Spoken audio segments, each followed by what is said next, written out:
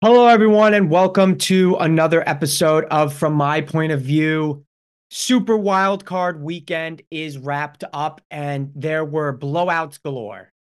One close game the entire weekend, and it was what most people expected to be the best game of the weekend with the Lions and the Rams. That one came down to the wire. And the Lions ended up winning their first playoff victory in 30 plus years. Pretty cool. The rest, domination across the board.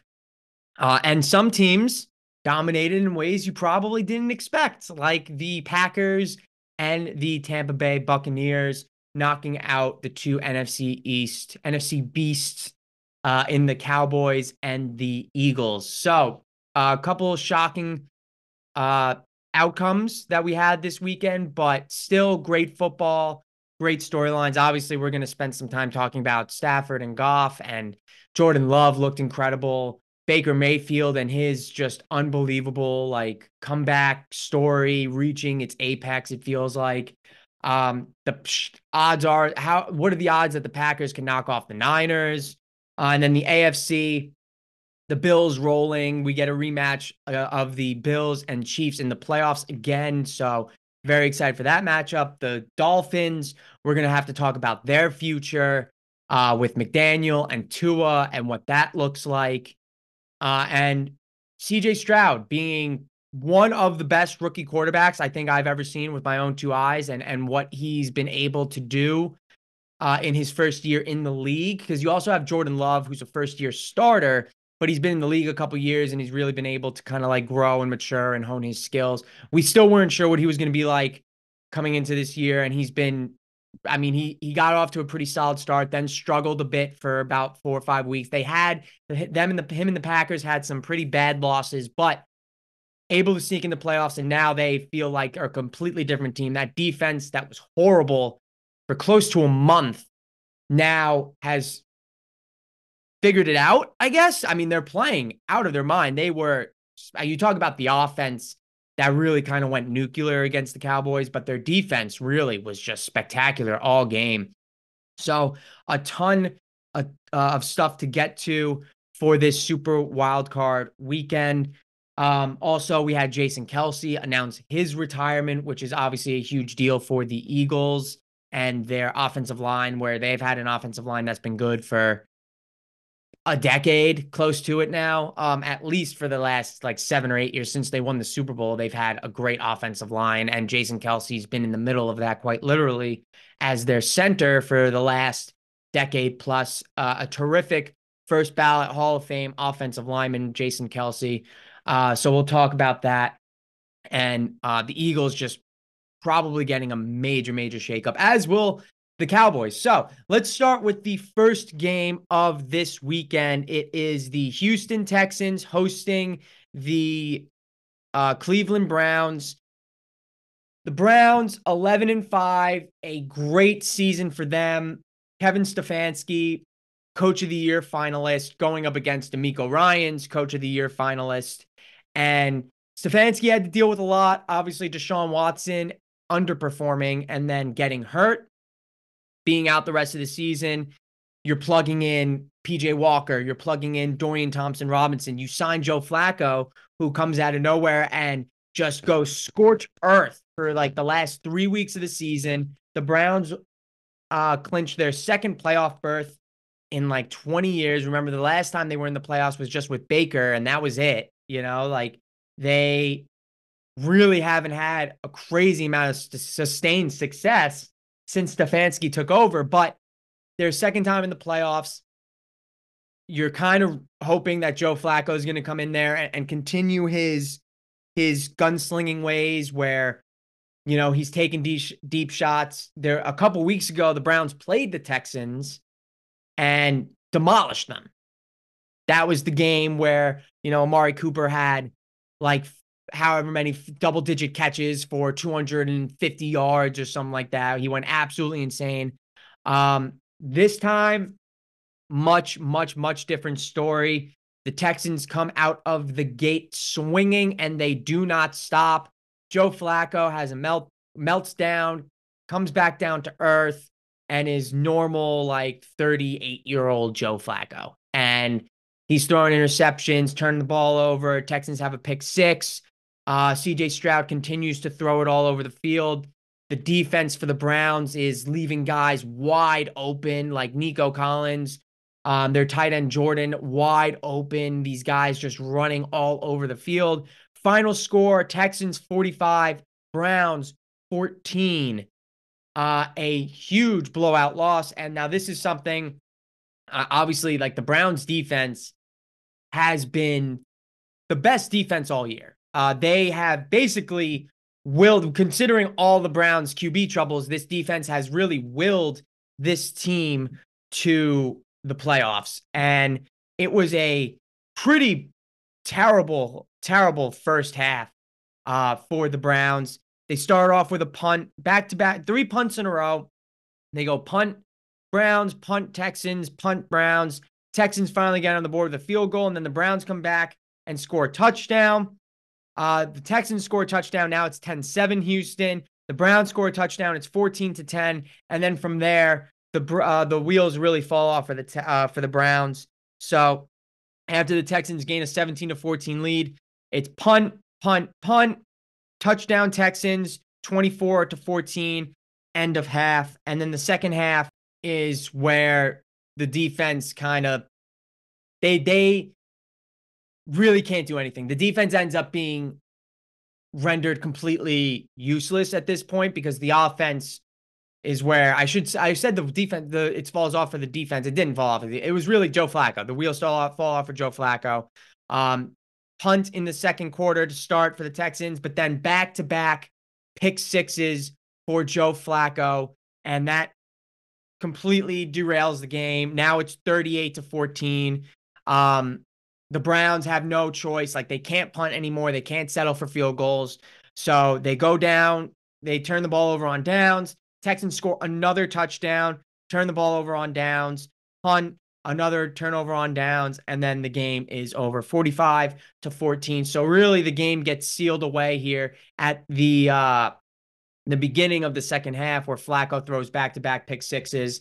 That's the end of it. But, I mean, Stroud looked great. He had a couple touchdowns.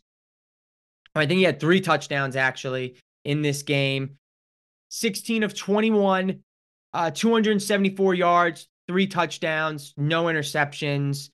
Even Devin Singletary had 66 yards on the ground, but Nico Collins had 96 yards. Brevin Jordan was the one that I mentioned. He had 1 catch in this game for a 76-yard touchdown. It was a screen pass.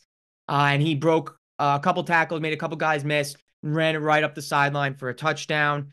John Mechie actually had, honestly, I think John Mechie might have had his best game as a pro. 3 catches for 44 yards. But yeah, I mean, the Texans, their offense and their defense was just all over the place. Once those 2 pick sixes happens, they basically rendered the Browns defense useless. All they had to do was not turn the ball over, and CJ Stroud has not done that all year. I think he had just 5 interceptions all year. So he does not really turn the ball over, which is great. Like, obviously that's something that a lot of rookie quarterbacks struggle with, mostly if you have to pick something that's like common amongst rookie quarterbacks, it's turning the ball over and being smart with the football. CJ Stroud never has that problem. And honestly, this dude's God-given arm talent is equivalent to Josh Allen. And I feel like it doesn't get really talked about in that way, but he's super accurate and he's able to, like, one step into his throw, casually flick it like 60 yards in the air. It is really, really impressive the way this kid can throw the football. Again, he's very accurate. He doesn't turn the ball over. The Texans do a great job of establishing their run with their passing game. And the defense, even though it's been a little inconsistent throughout the year, they made big plays.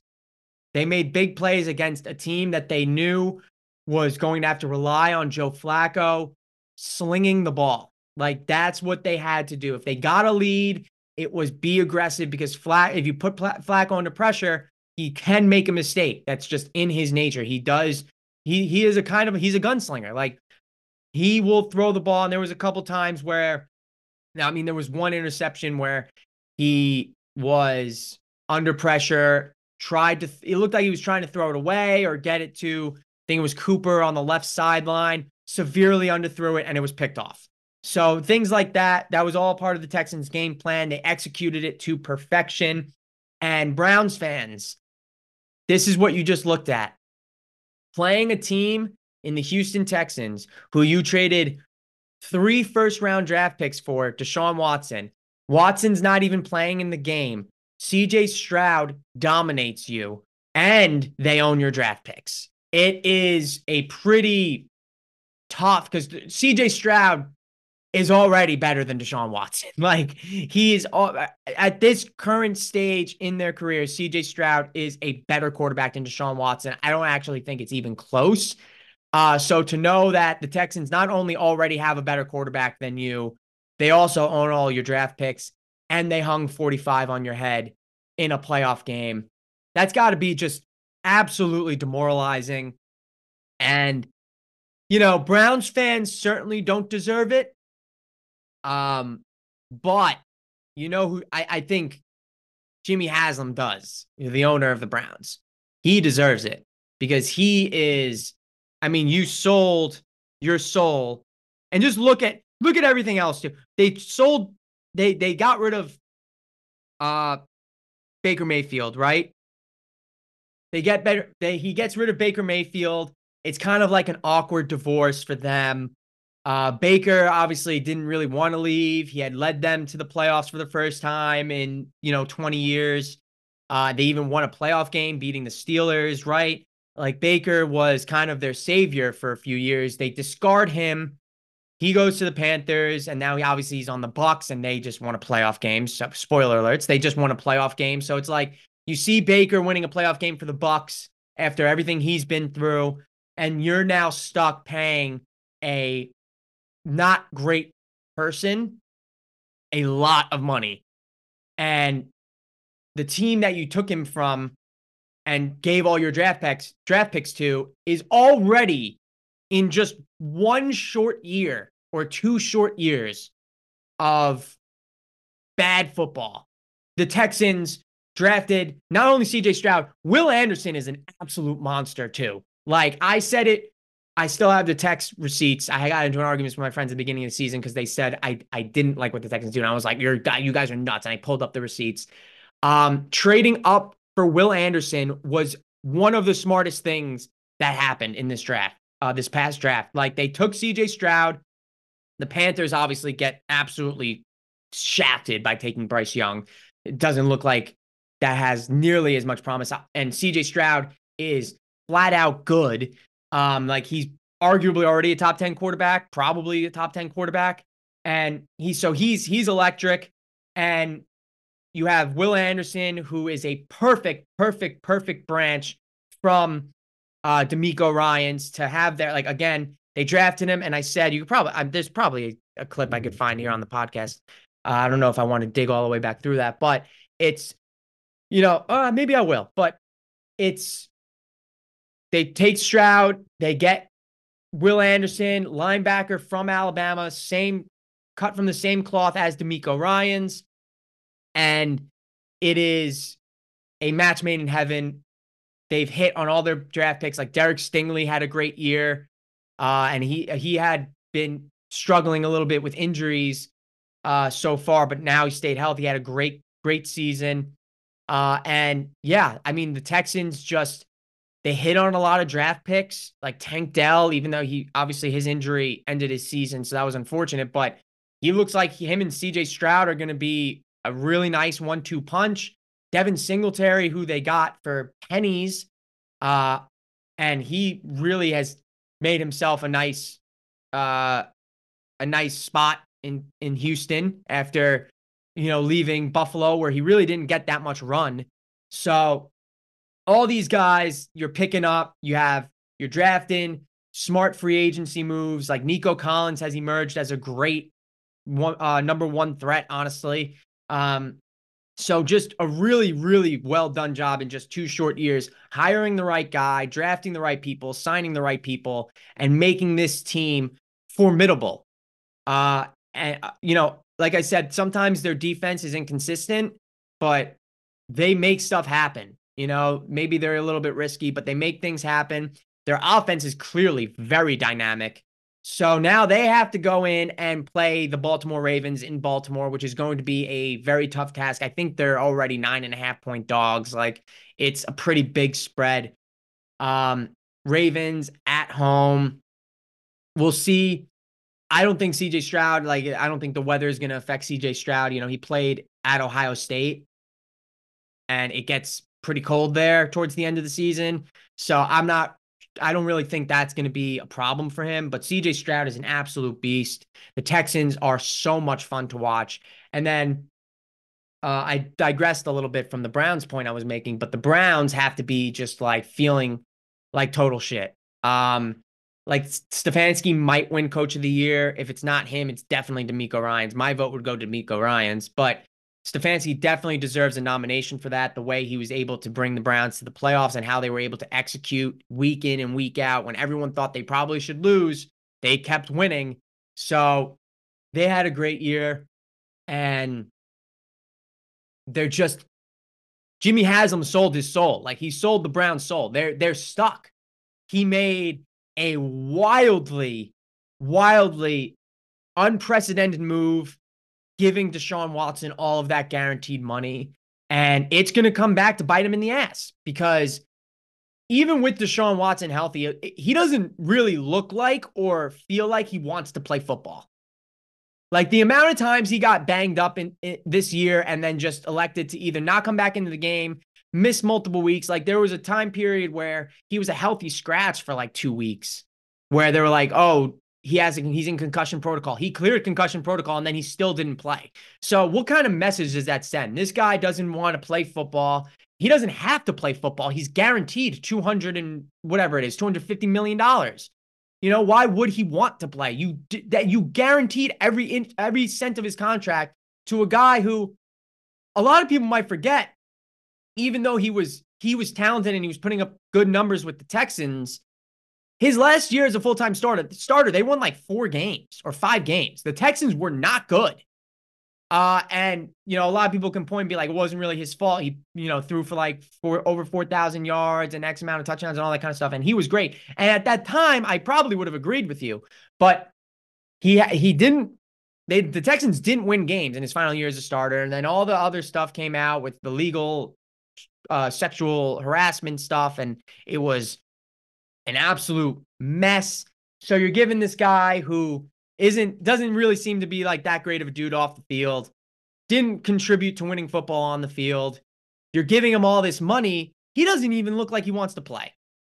And guess what? If he doesn't want to play, then maybe he's injury prone, because he seems to be doing his most to try and stay off the field. So I don't like Deshaun Watson. I don't rock with Deshaun Watson. I thought it was a mistake for what the Browns did. To treat Baker Mayfield the way they did. And it's karma. It seems like it's karma. So yeah, I don't feel bad for the Browns ownership. I do feel bad for Browns fans. The second game of the night, the Peacock exclusive, which I thought this was so funny that the NFL and NBC were, on Sunday, they were showing all the millions and millions of people or whatever that watched on Peacock, that it was the most streamed thing ever.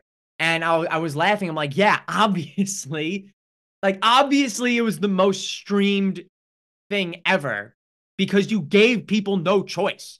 There was no alternative.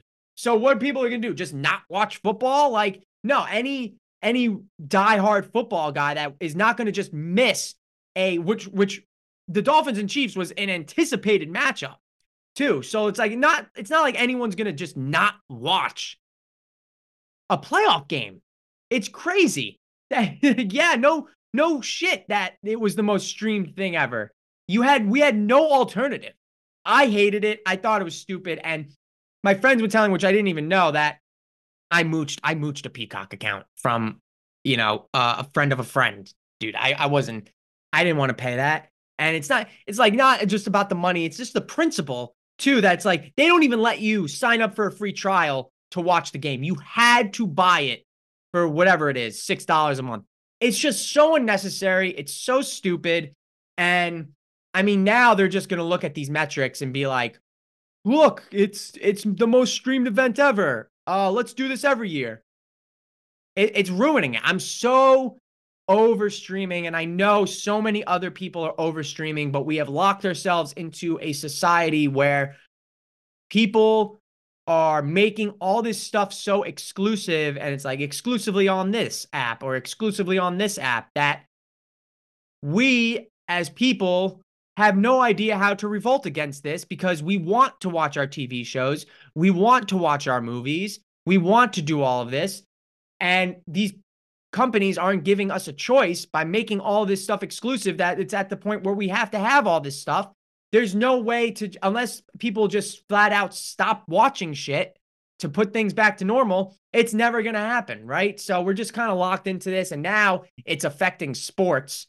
So there was such a great time for me where this is a bit of a tangent, I know, but there's such a great time for me where I saw that I saw this meme that perfectly encapsulated. It was Mike Ehrmantraut from Breaking Bad, where he's yelling at Walt. He's like, "We had a good thing going, you son of a bitch!" Right? It's that scene where it's like, "We had a good thing going." And I'm gonna look it up real quick. Hold on, it's on my Twitter. I retweeted it, so it shouldn't be too far to get for me. Um, he said, "We had a good thing. We had movies that went to theaters. We had TV shows on networks that generated advertising. We had physical media. Then we'd license it all to Netflix, which everyone had. And we'd make money, but your pride and your ego." And it's like, it's so true. There was such a blissful period for me where I watched cable for my sports and occasionally what was on TV, right? Reruns of shows that I liked and such. Then there was Netflix, where they had streaming different shows, different movies, and then they had their original programming, which was really nice. So it was just a nice one-stop streaming service where there was all these movies, all this licensing went through Netflix, all the TV shows licensing went through Netflix, everything got licensed through Netflix. So you had all your stuff, most of your favorite TV shows and favorite movies all in one spot, and it was awesome. And then I had Crunchyroll, and Crunchyroll was just for my anime. So that was it. I had one stop for anime, one for all TV shows and movies, and then I still had cable.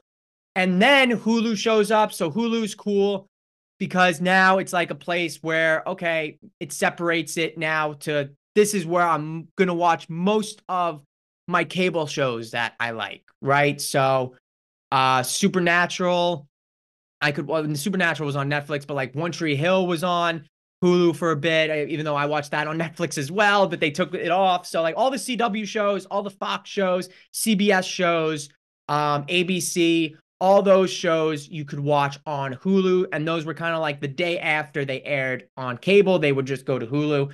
And that was nice for a while. And then obviously now it's completely out of control with every single channel and every single network having their own streaming service, where now it's like True TV and all those kind of like the Sci-Fi Network, all those shows that are owned, all those channels that are owned by like Warner Brothers Discovery, Paramount now, and now those two companies are talking about a merger, which means that Paramount Plus and HBO Discovery and Max would somehow merge into the one giant conglomerate. Isn't all this illegal? Like, what happened to, when does a monopoly kick in? Because right now it turned into like all these smaller things have sucked up. Like Showtime got bought out by Viacom CBS, and then Viacom CBS got bought out by Paramount, and then Warner Brothers bought Discovery, and then it was Warner Brothers Discovery, and then they bought HBO, and now it's just all just Max. And now Warner Brothers Discovery is talking about buying Paramount. So then they would all become one thing. Where's the line? Where do we stop? This is because it's so stupid. And like Peacock is such an unnecessary, like, it's just such a stupid app. And it's now like we license, the NFL licensed Thursday Night Football to Amazon Prime, which is like, I kind of got used to it, but I don't like it. Like I miss having Thursday Night Football on NBC where I could just change it to Channel 4. I don't know why like this has become such an issue. Now everything's streaming. And then Sunday Ticket too. Sunday Ticket is a streaming service. You can't have it used to be DirecTV, which was just a cable service, and you'd have it on there. And the one thing that I've noticed too, which is so annoying, is that the best thing about cable was that we were all watching the same thing at the same time. And now it's streaming. It's like I'm streaming the game and I'm literally 45 seconds ahead of my friends who are streaming the same game, but on a different app. Like one of my friends is streaming the game on his laptop. I'm on Xbox and another of my friends streaming the game on his phone. I'm 10 seconds ahead of the guy that's on his laptop, but I'm 30 seconds ahead of the guy that's on his phone. How is that? And then someone who's watching the game on YouTube TV is watching it in real time. You see how annoying that is that everyone is now watching the game at different points and no one's actually watching it like in real time almost, whereas cable, it's like we're all watching the same thing at the same time. We all are reacting in real time to the same exact thing. And that was great. That's something I feel like that's really overlooked in terms of how streaming has affected things. All right, that's my little monologue, tangent, rant, whatever you want to call it, on how streaming is stupid and how it's a bubble and I hope it bursts and eventually all these streaming services go bankrupt and we have to go running back to cable. I'm looking forward to it. I feel like a lot of that's happening in a few different ways. But anyway, the Peacock exclusive game on Saturday night was the Dolphins at the Kansas City Chiefs. It was around negative 25 degrees Fahrenheit with wind chill in Kansas City, Missouri for this game. Really brutal conditions. Some of the end zones were really like iced over. For the most part, it didn't seem to be horrible. Like Mahomes, this is what we say about home field advantage, right? And everyone's like, oh, how is the cold weather going to affect the Dolphins? Tua doesn't play well in cold weather. Yada, yada, yada. It's true. It worked. I mean, it was exactly that. And because Patrick Mahomes had no trouble throwing the football. He threw for 262 yards, 1 touchdown. He was 23 of 41. Isaiah Pacheco was obviously a dog in this game, and everyone was expecting him to be a big part of it. 24 carries, 89 yards, and a touchdown for him.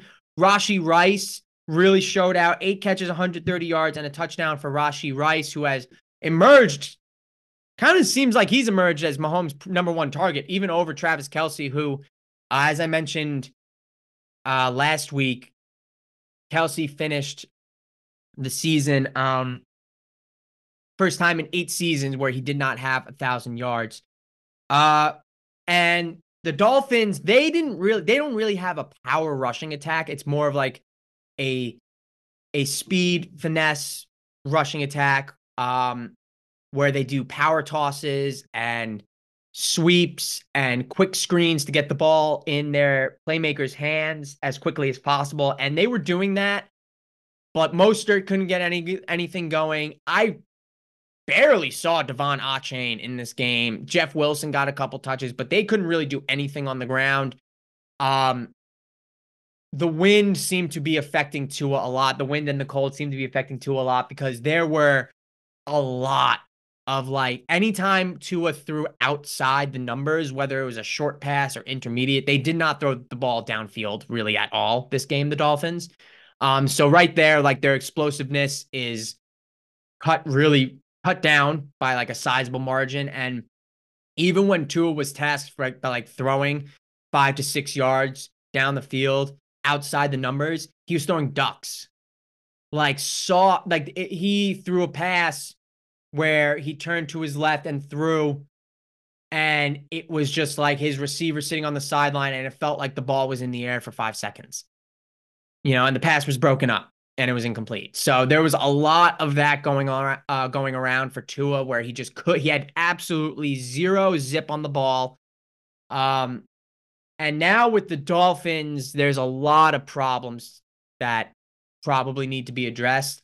And I'm going to take some points from um, my friend who's a Dolphins fan.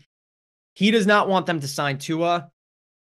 Signing Tua could be a mistake. Giving this guy like $40 million would be a mistake. But also, he's not thrilled with Mike McDaniel because McDaniel constantly does bad play for as great and innovative and as high powered as the Dolphins offense has seemed at times. There are also times where it's like he doesn't revert back to basics. He doesn't try and run the ball in the gaps. He doesn't, you know, try and run. He's throwing these screens when it's, second and long, and he's throwing the ball behind the line of scrimmage. Things like that where it pisses, like the play calling pisses him off.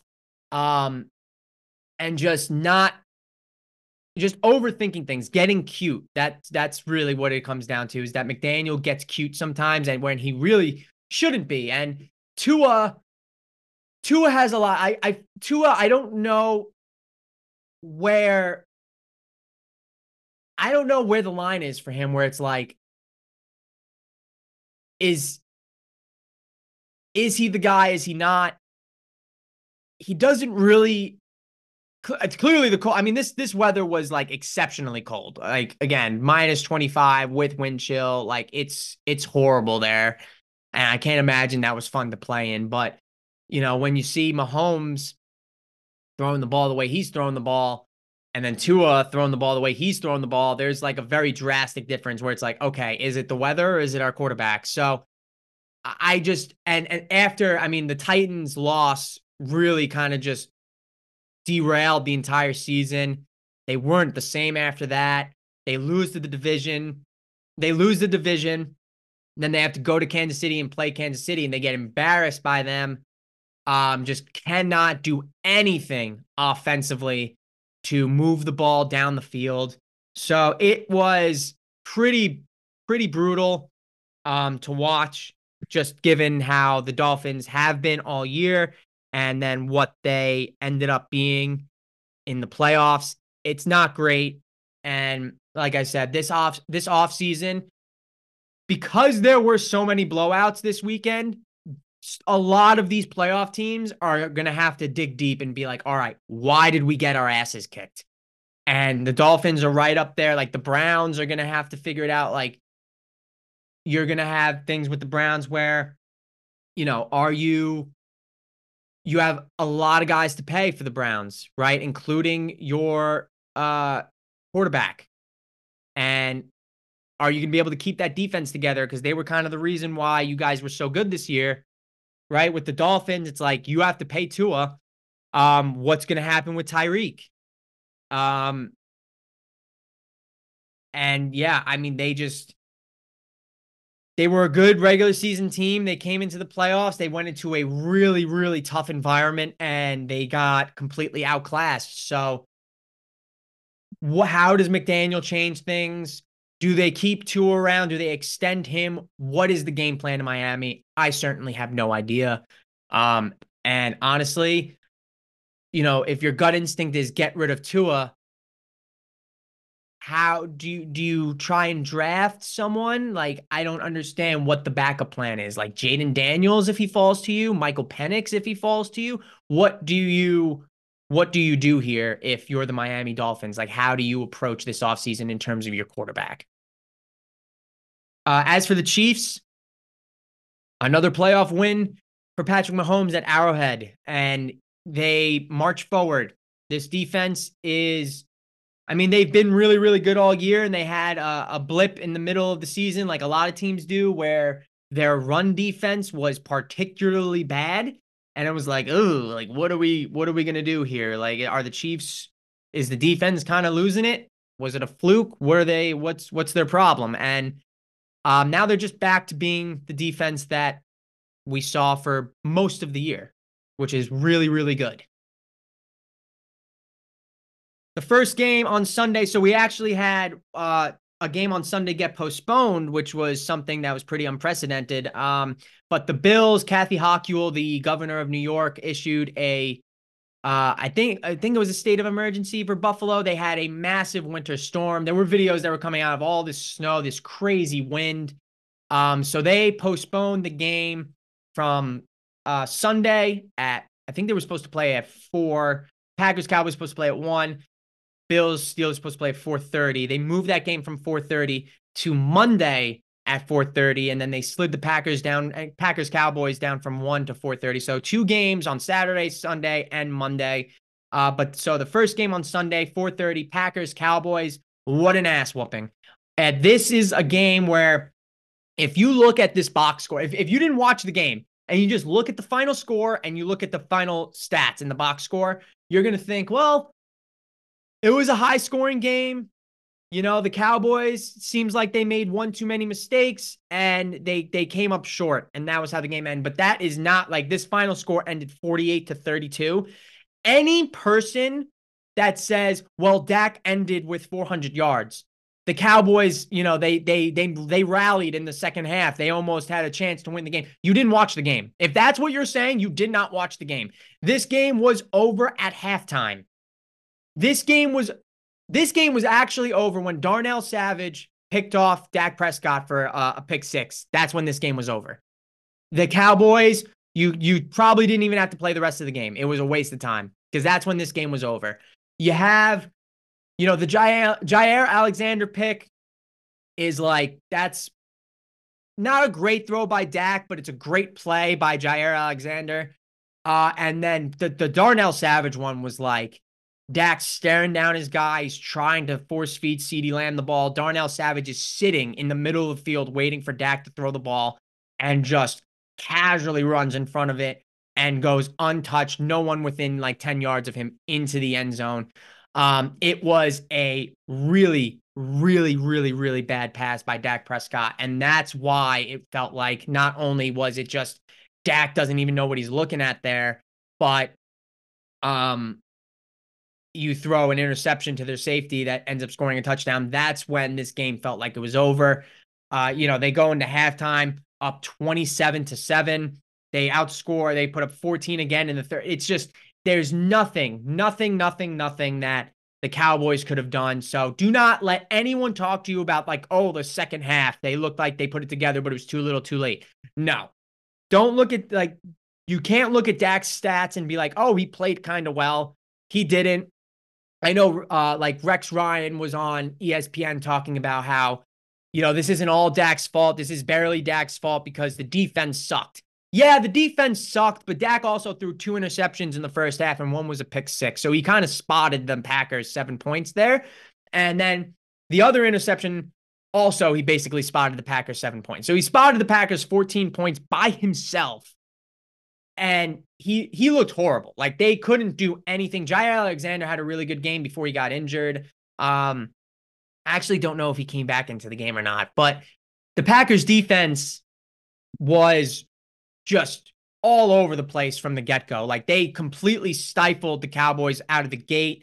And, you know, Joe Barry was the defensive, I mean, he is the defensive coordinator for the Packers, but Joe Barry was a guy who, around right after, I would say a week after, because the Packers did beat the Lions pretty convincingly on Thanksgiving. So I would say from like the first or second week of December, when that's when the Packers defense, like this, they had a horrible December, a absolutely dreadful December, the Packers defense. And from like the first or second week of December to basically the end of the season, or up until the last week of the season, the defense was in shambles. And Joe Barry was like one of the most despised dudes in Wisconsin. Everyone in Green Bay was calling for this dude's job. Figure it, you know, we got to figure it out. He doesn't know what he's doing. What kind of scheme is he running? You know, all that kind of stuff, where they just wanted Joe Barry gone. He was the most negative thing that any Packers fan had to say about the Packers was the defense. Then they have a good game against the Bears in the final regular season game where they looked good. Jordan Love looked good. The defense looked good. Granted, again, it's against the Bears, but the Bears, to everyone's knowledge, even though they played shitty opponents, the Bears had been playing well. And you beat them pretty convincingly to end the season. you're going into Dallas against the Cowboys. It's like, all right, this is a tough environment. Dallas has very, very noticeably played way, way, way better at home than on the road this year. A lot of people are probably thinking they're going to get blown out. I took the Packers +7.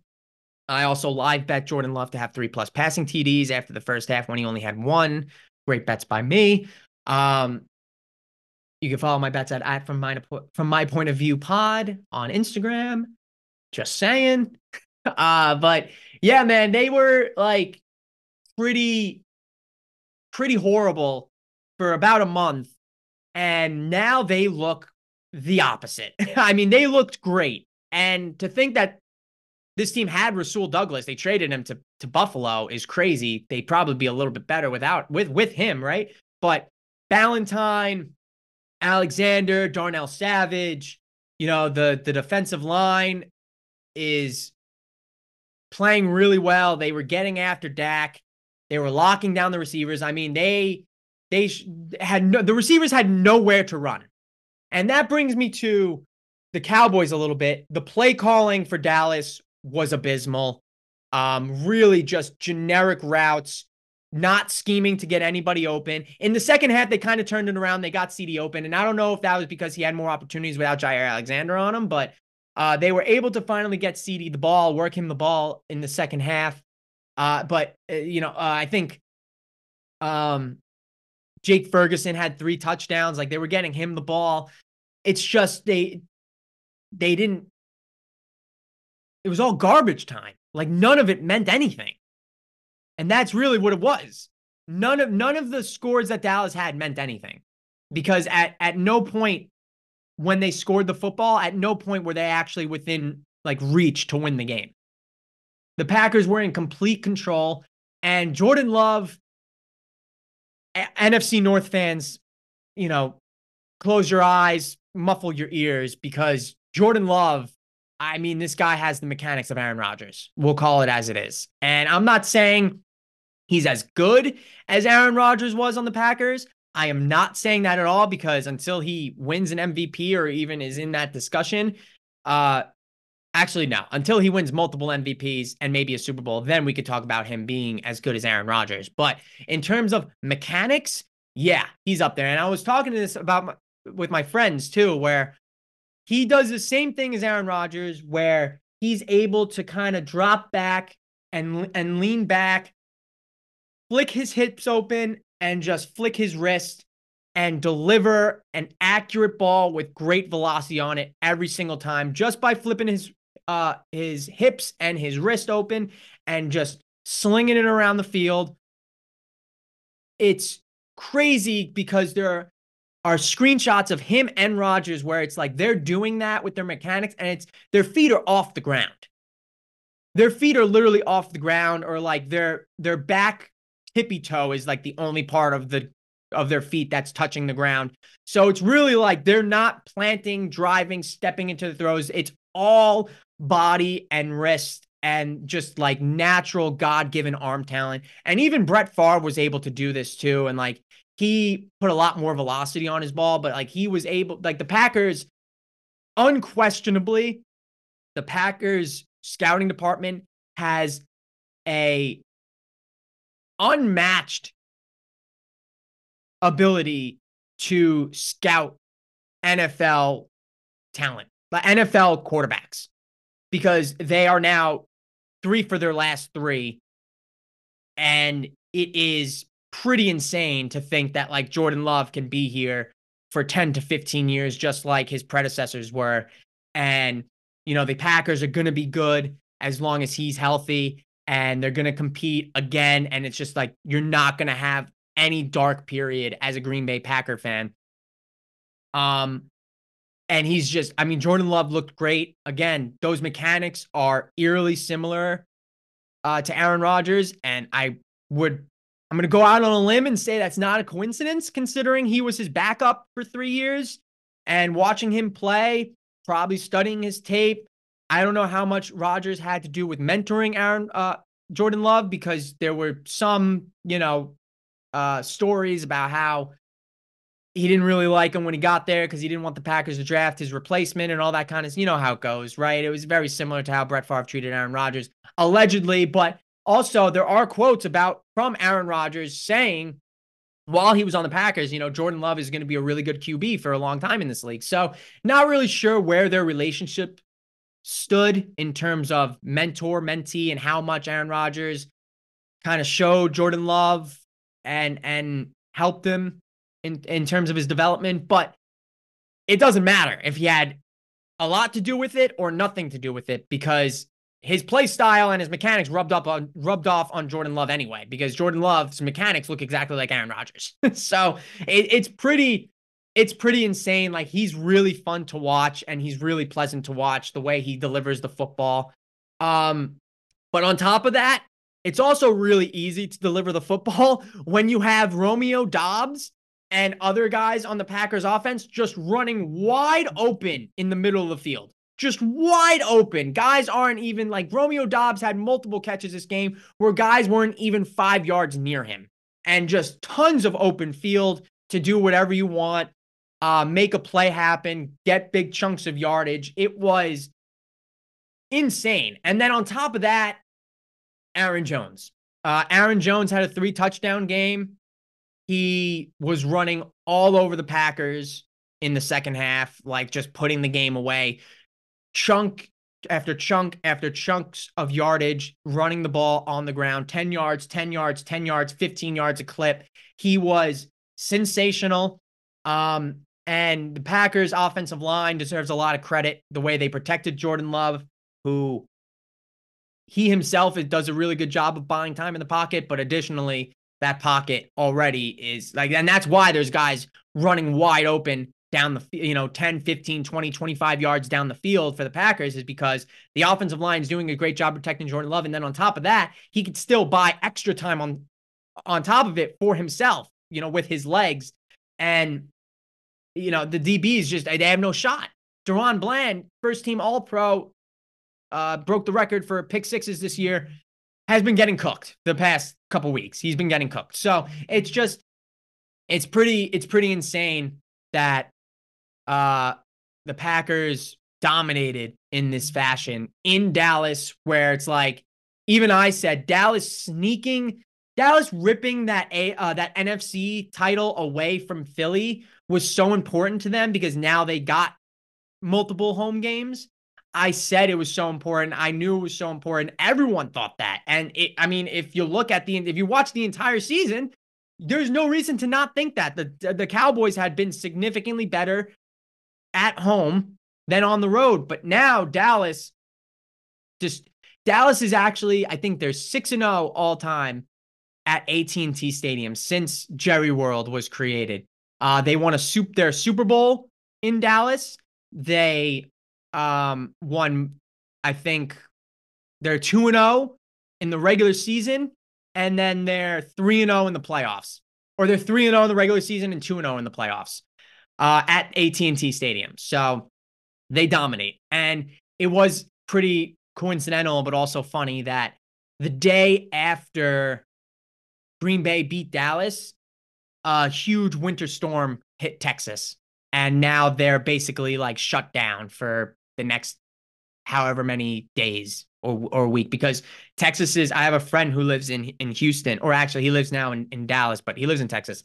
And he was telling me a few years ago, when they got one of those other winter storms, that Texas's infrastructure as a state is not equipped to handle freezing temperatures. So when it's freezing and there's snow and ice and all that, like, the state basically shuts down. Like, there's nothing anyone can do. And it's pretty brutal. So that happening right after the Green Bay Packers come in and whoop your ass is a funny coincidence. The nightcap for Sunday night, Rams Lions. It was certainly, I think, the most anticipated playoff matchup this weekend, considering all the storylines surrounding it. Obviously, Goff was the #1 overall pick by the Rams. He was traded for Stafford, who was the number 1 overall pick by the Lions. He had played over a decade, I think a dozen years there in Detroit. He was traded. They were swapped for each other. And then Stafford goes on to win a Super Bowl in LA. Goff is there through a little bit of a rebuild. And then, now obviously the Lions are good.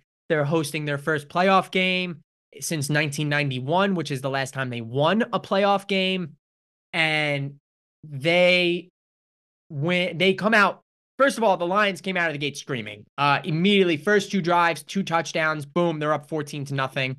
But then the Rams defense really locked in on the second half.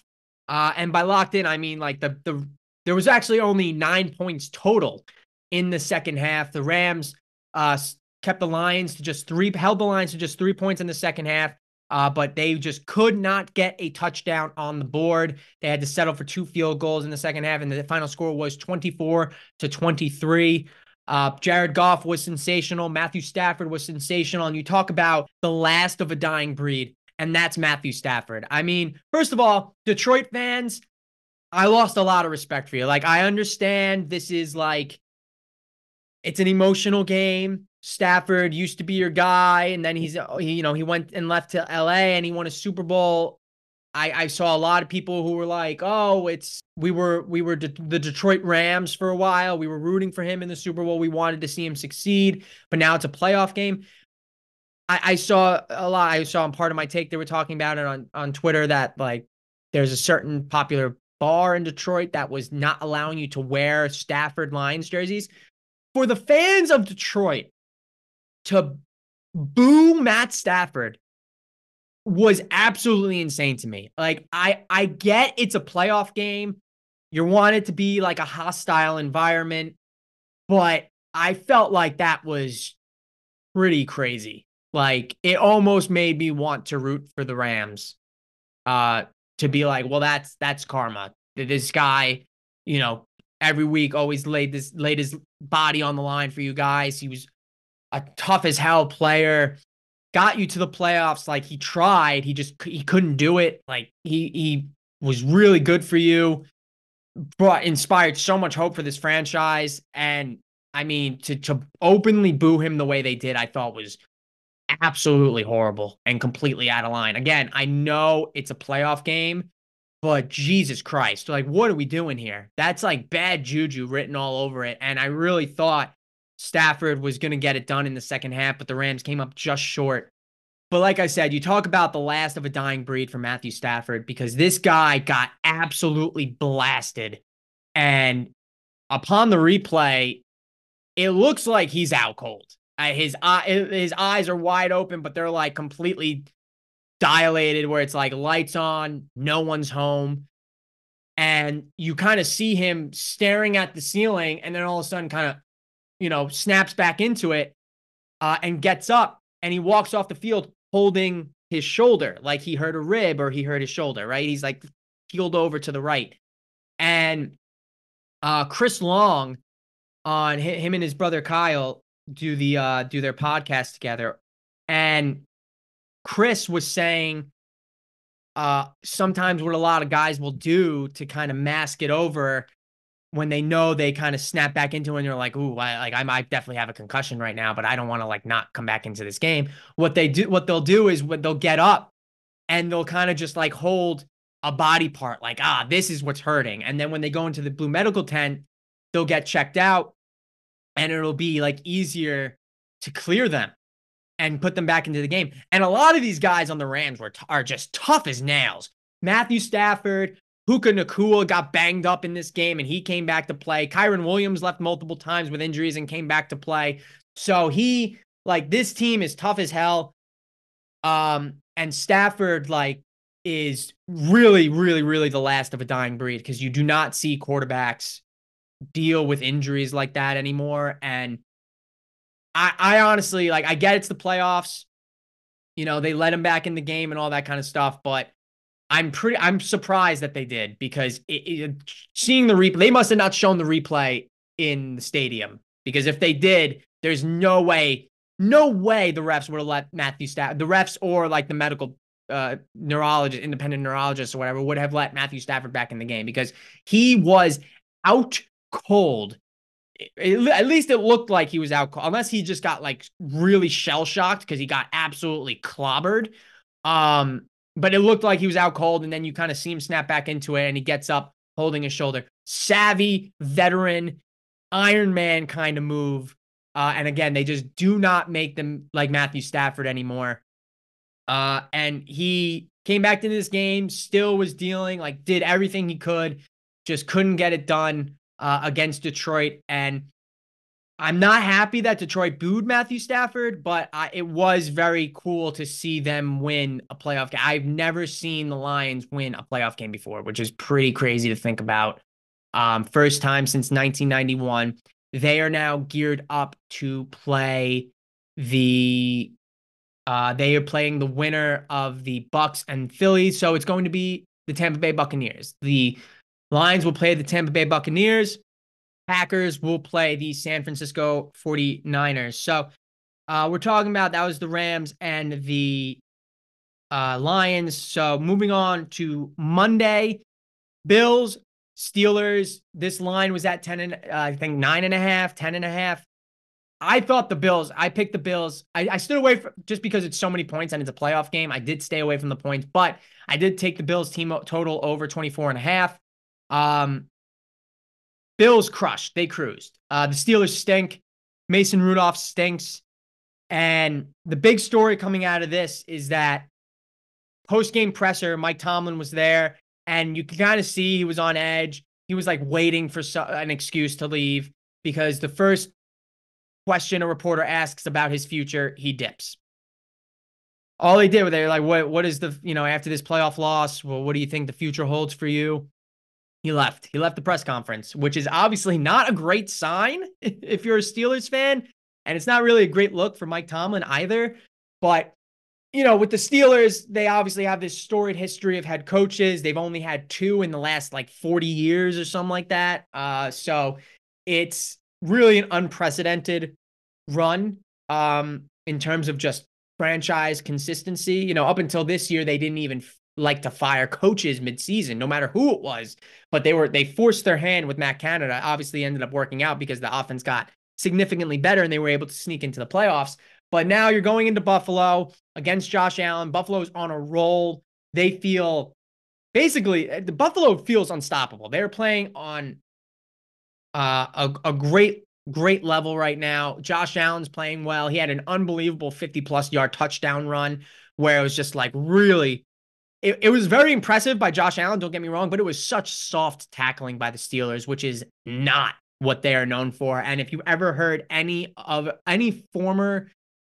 recently former Steelers, if they were Pittsburgh Steelers within the last 20 years and you hear them talk about the Steelers now, it's like a disgust on their tongue when they talk about them because they think they're so soft. They're just not, it's not like the Steeler way, the way they've been playing football, the way they've been operating is not the Steeler way.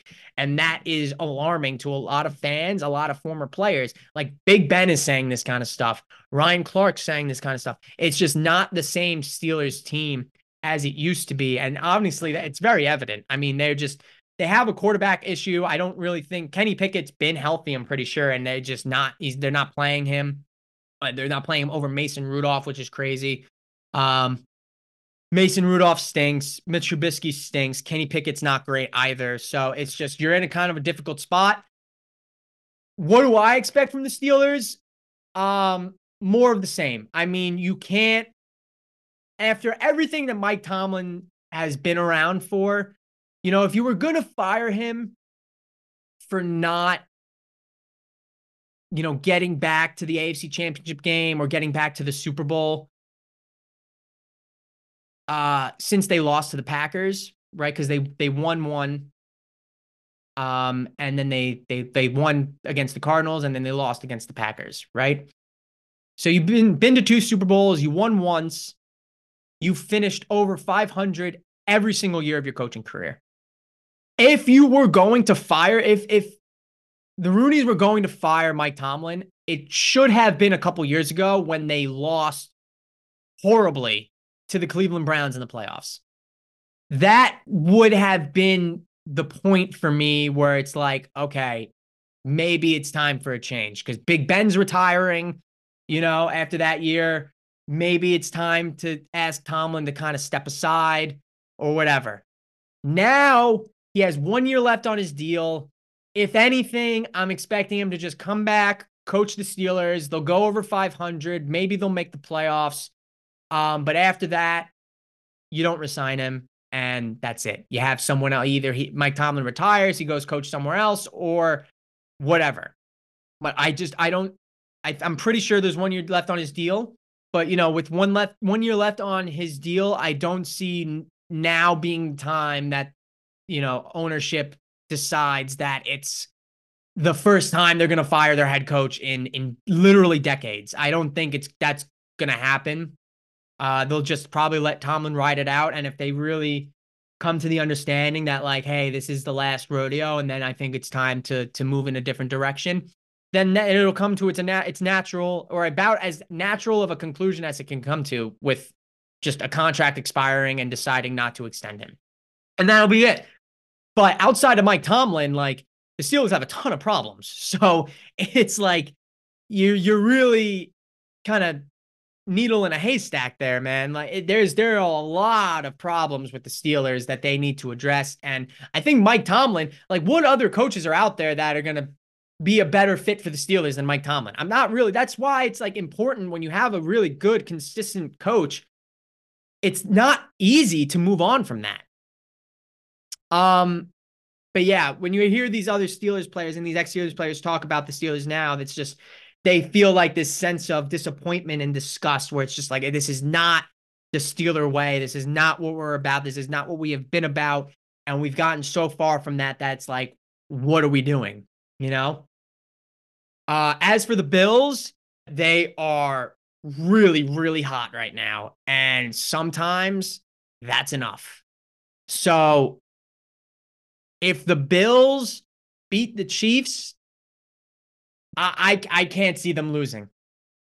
I think if there's going to be if there's going to be a loss in this playoffs for the Bills, it's going to be against the Chiefs, because the Mahomes and the Chiefs, obviously they go back and forth in the regular season, but the last couple postseason meetings, Mahomes has them, right? So I think that this is going to be a very, very exciting matchup for them. I love the Bills right now. I'm super high on the Bills right now. So I'm very excited for this playoff matchup. Next, I think they're playing on Sunday. Yeah, Sunday night, 6:30 will be the Bills and the Chiefs.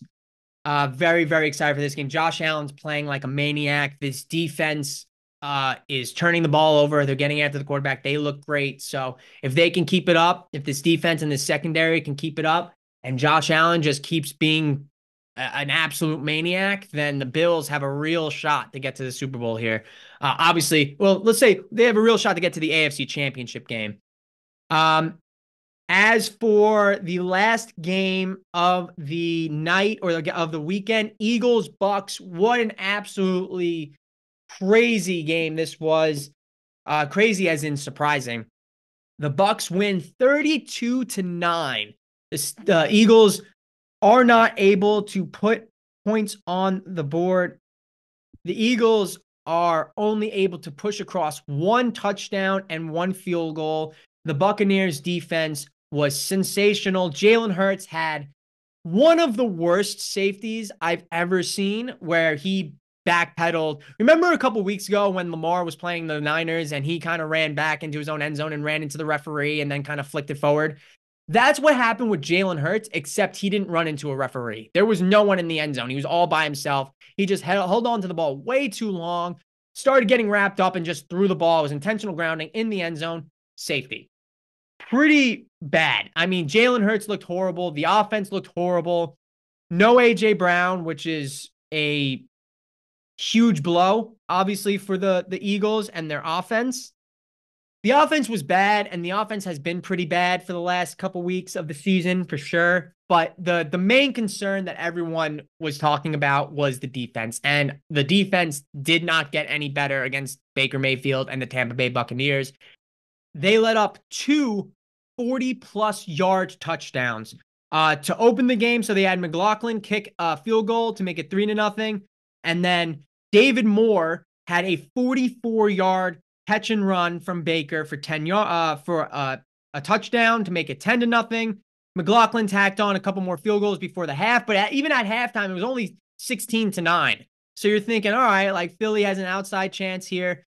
You get the safety and then a 56-yard Trey Palmer touchdown from Baker, and then also a 23-yard touchdown in the fourth to Chris Godwin. And the tackling by the Eagles was so pathetic. They couldn't cover anybody. They just looked so bad. It was really embarrassing. They're clearly, you want to talk about like when losing two coordinators in the same offseason to other head coaching jobs is a really big blow to an organization. But like the drop off was insane. Like really you talk about significant, way more than significant. Like it was an enormous drop off between what the Eagles had on offense and defense last year. They were historically great on offense and defense last year. And just like the defense was horrific, like borderline unplayable this year. And the offense, because of that, also suffered tremendously. But also, Jalen Hurts had a really down year. From where he was last year to what he was this year, he turned the ball over a ton, bad mistakes. Like the safety is just, it encapsulates that for the Eagles, where it's just like, that's a brain dead, bad mistake. Like you cannot be doing that. So a ton of, really, really poor play for the Eagles. They get shelled in Tampa Bay 32-9, and the Bucs advance to the divisional round. They go to Detroit to take on the Lions. So the Eagles, shockingly enough, they might fire their head coach. Nick Sirianni certainly has to be on the hot seat, even a year removed from being the runner-up at the Super Bowl. Just the way this team performed, losing your coordinators, yes, again, big blow to them. But as a head coach, that's something you have to try and offset and figure out. And he just very clearly cannot do that. We know Philly has a low tolerance for bad head coaches because, 2 years after they won the Super Bowl, they fired Doug Peterson. It's really like unprecedented what goes on around there. So they are like completely insufferable, and it would not surprise me in the least if they fired Nick Sirianni. But the defense needs an overhaul. You're going to see big changes coming to Dallas and Philly, because not only are they going to have coaching changes, which we didn't even talk about Mike McCarthy and Dak Prescott for Dallas real quick. They're probably gone. I would be very shocked if Dallas held on to Dak Prescott, just because it feels like, ever since he's been there, it's been disappointment in the playoffs where, he crumbles, the defense crumbles, whatever it may be. But it's been so much of the same thing basically since Dak Prescott has gotten there, that it's like, I think it might just be time to start fresh and move on. And I don't know how willing Jerry Jones is to do that. Do they go out and get Bill Belichick? He just interviewed with the Atlanta Falcons. I personally don't see Belichick as a Cowboys head coach, just because Jerry Jones has his hands in the day-to-day operation so much so that it feels like someone of Bill Belichick's caliber is not in his wheelhouse. He needs someone who has a track record of being a pretty solid head coach and has had some success, but at the same time is still you can still manipulate him, and you can still have your say and overrule his decisions if you so choose. And with Bill Belichick, I just feel like that's not something he would sign on to do. And I don't really think Jerry Jones is the type of guy to relinquish such power to Bill if that meant he would come coach the Cowboys. I don't think Jerry's going to do that. So that just is what it is. And then with Dak, like I said, it's been the same thing ever since he's been a starter for the Cowboys in terms of how they lose in the playoffs. Same thing year after year after year. So for me, it's time to move on. And I couldn't even, they have Trey Lance. Maybe they want to give Trey Lance a shot and see what he can do. I have no idea, but um, there's not really a hot market for quarterbacks right now. And I understand that. And the Dallas Cowboys obviously are not going to be in a position to draft one, but it just feels like it's time to move on from Dak Prescott. And I don't say that maliciously or anything like that. I actually do respect Dak as a person. Um, I as a football player, I can always count on him making these mistakes in the playoffs because it's what happens every year. But for him, like he's not a bad quarterback. I think he's pretty middle of the pack, but clearly you can't win a Super Bowl with him. And I just don't know why you would run it back with McCarthy and him. I think to get rid of both of them would probably be the most likely and smartest move. Um, but like I said, there's not really a big quarterback market right now, so I don't know who exactly Jerry would go out and get to replace both of those guys. But it feels like it's time to get rid of both of them. And for the Eagles, I still think Jalen Hurts is the guy there. I still think they have a lot of talent, but Nick Sirianni, I think, is probably cooked. It just they have the drastic drop off. Like they really didn't change that much. Um, they drafted Jalen Carter.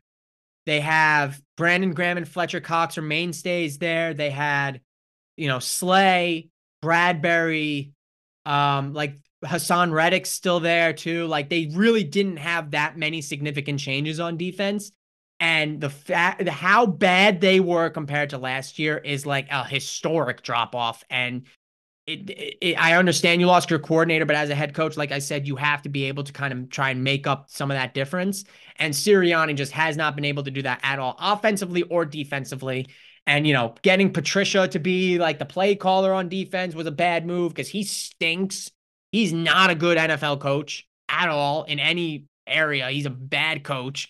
So they just had so many problems and such a drastic drop off the last 6 weeks of the season that it was really jarring to watch in real time. And especially even more so now looking back on it, just how crazy that drop off was. And to get shelled in Tampa against the Bucks, just bad. Really, really, really bad for the Phillies, for Philadelphia and the Eagles. So I don't really feel bad for either one of these teams. As a Giants fan, I'm very, very happy. Bring them down into the muck with us. Let's get some more organizational problems in the NFC East. All four of us now have problems. The Eagles, Cowboys, Giants, and Washington Commanders. We all have problems now. So yeah, man, it was pretty crazy. Now the news, Jason Kelce after the game told his teammates that was his last ride. According to Adam Schefter, he had been contemplating it over the last couple seasons.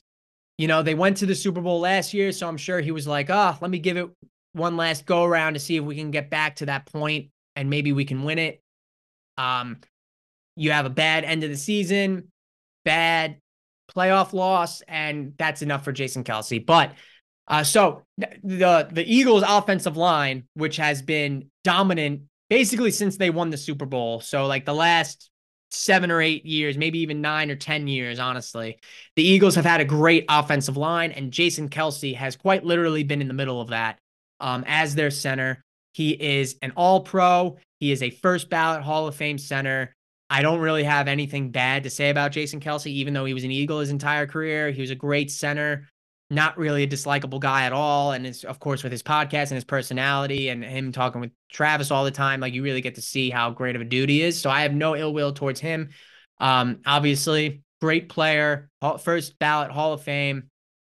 It's gonna happen. And when Travis decides to hang it up too, then he'll join his brother in Cooperstown. But Cooperstown, oh my God, Canton. He'll join his brother in Canton, Ohio. But yeah, so it's a tough day to be an Eagles fan. Just coming off that shellacking, one of a franchise favorite is hanging it up. Okay, previewing the divisional round of the playoffs next week. We have 4 games, 2 on Saturday, 2 on Sunday. The first game at 4:30, the number 1 overall seeded Baltimore Ravens host the red hot Houston Texans led by CJ Stroud. Um, this will be a fun game. I honestly don't know how it's going to go. Right now, the Ravens are favored by 9, which, given their home, they're the number 1 overall seed. They've looked pretty much unstoppable. CJ Stroud still is a rookie going into a hostile environment, his first road playoff game. It's tough to tell how this is going to shape up. I think the Ravens are going to win, but are they going to cover? I don't know. We'll see how they played. The last time they played was like week 2. And, they swarmed CJ Stroud, completely overwhelmed him, blitzing him and all that kind of stuff. And he struggled, and the Texans were bad. And the Ravens offense didn't look great in that game. But again, that's week 2. These teams are basically completely different. Like, there's nothing about these teams are the same as they were in week 2, aside from the starting quarterbacks. So I like this matchup a lot. This should be a really fun game. I would expect it to be pretty electric. But in the end, I'm going with the Baltimore Ravens to advance to the AFC Championship game. The NFC divisional game that is on next Saturday at 8:15. Packers at 49ers, a classic NFC Championship matchup. These teams have met quite a bit over my entire life in the playoffs. They've met quite a bit. So very excited to see Jordan Love and the Packers going into San Francisco. Now, the key for the Packers is going to be the same thing as it was against the Cowboys, and that is get on the board quickly and get on the board early, okay? They scored really fast and really early on against the Cowboys, and it put some pressure on them. They got Dak to make some mistakes, and they capitalized on it. That's basically the same game plan you have to have against the San Francisco 49ers, because the one flaw about the San Francisco 49ers is that they do not play well from behind. If you get out to a double-digit lead, a multiple-score lead, multiple touchdown lead, the Niners are going to have some trouble closing that gap and regaining the lead. When they get ahead early, they dominate you. Okay, they get ahead, then they run you into the ground, they stifle you on defense, and then there's basically nothing you can do. They dominate time of possession, and the game is over. But when they have to play from behind, that's when you put more pressure on Brock Purdy to make some plays and make some throws, and that's not always where he's best. Having time of possession, getting the ball to McCaffrey, getting the ball to Kittle, Ayuk, right? Like, methodically driving down the field is where the 49ers do best. And when they do that while they had the lead, then it's like you're basically being slowly drained on defense, right? And that's how you lose these games. But when they have to move down the field quickly and try and kind of close the gap and put points on the board, that's where they struggle. So that's your game plan for the Packers. Strike quickly, strike early, and strike often, and you're going to put yourself in a great position to win. Easier said than done. Obviously, that Niners defense is really, really tough. And unlike the Cowboys, which their biggest weakness with the Cowboys defense, obviously their secondary wasn't great, but their linebackers sucked. Cowboys had a absolutely horrible linebacker play. They couldn't stop the run, and they couldn't assist in stopping the run.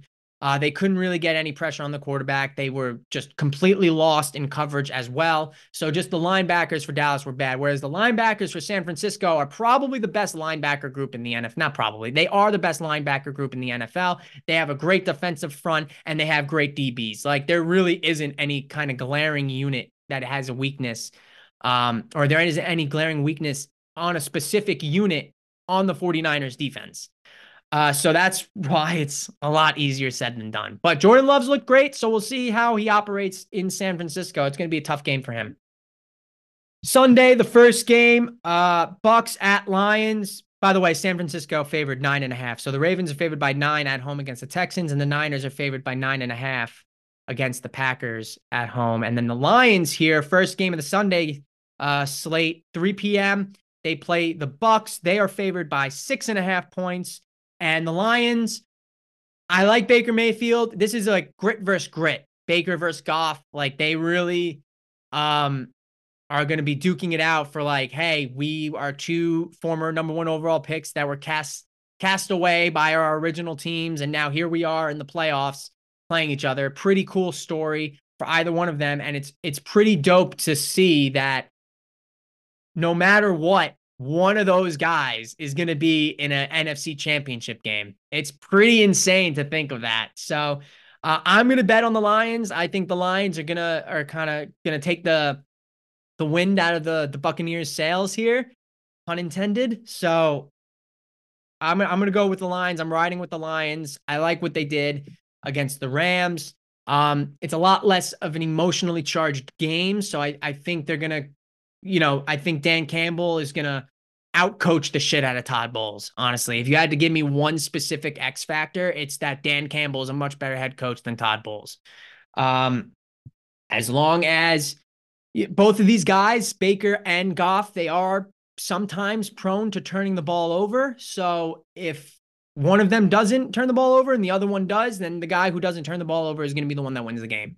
And then the finale on Sunday night, 6:30, Chiefs at Bills. Buffalo is favored by 2.5 points just because they're home.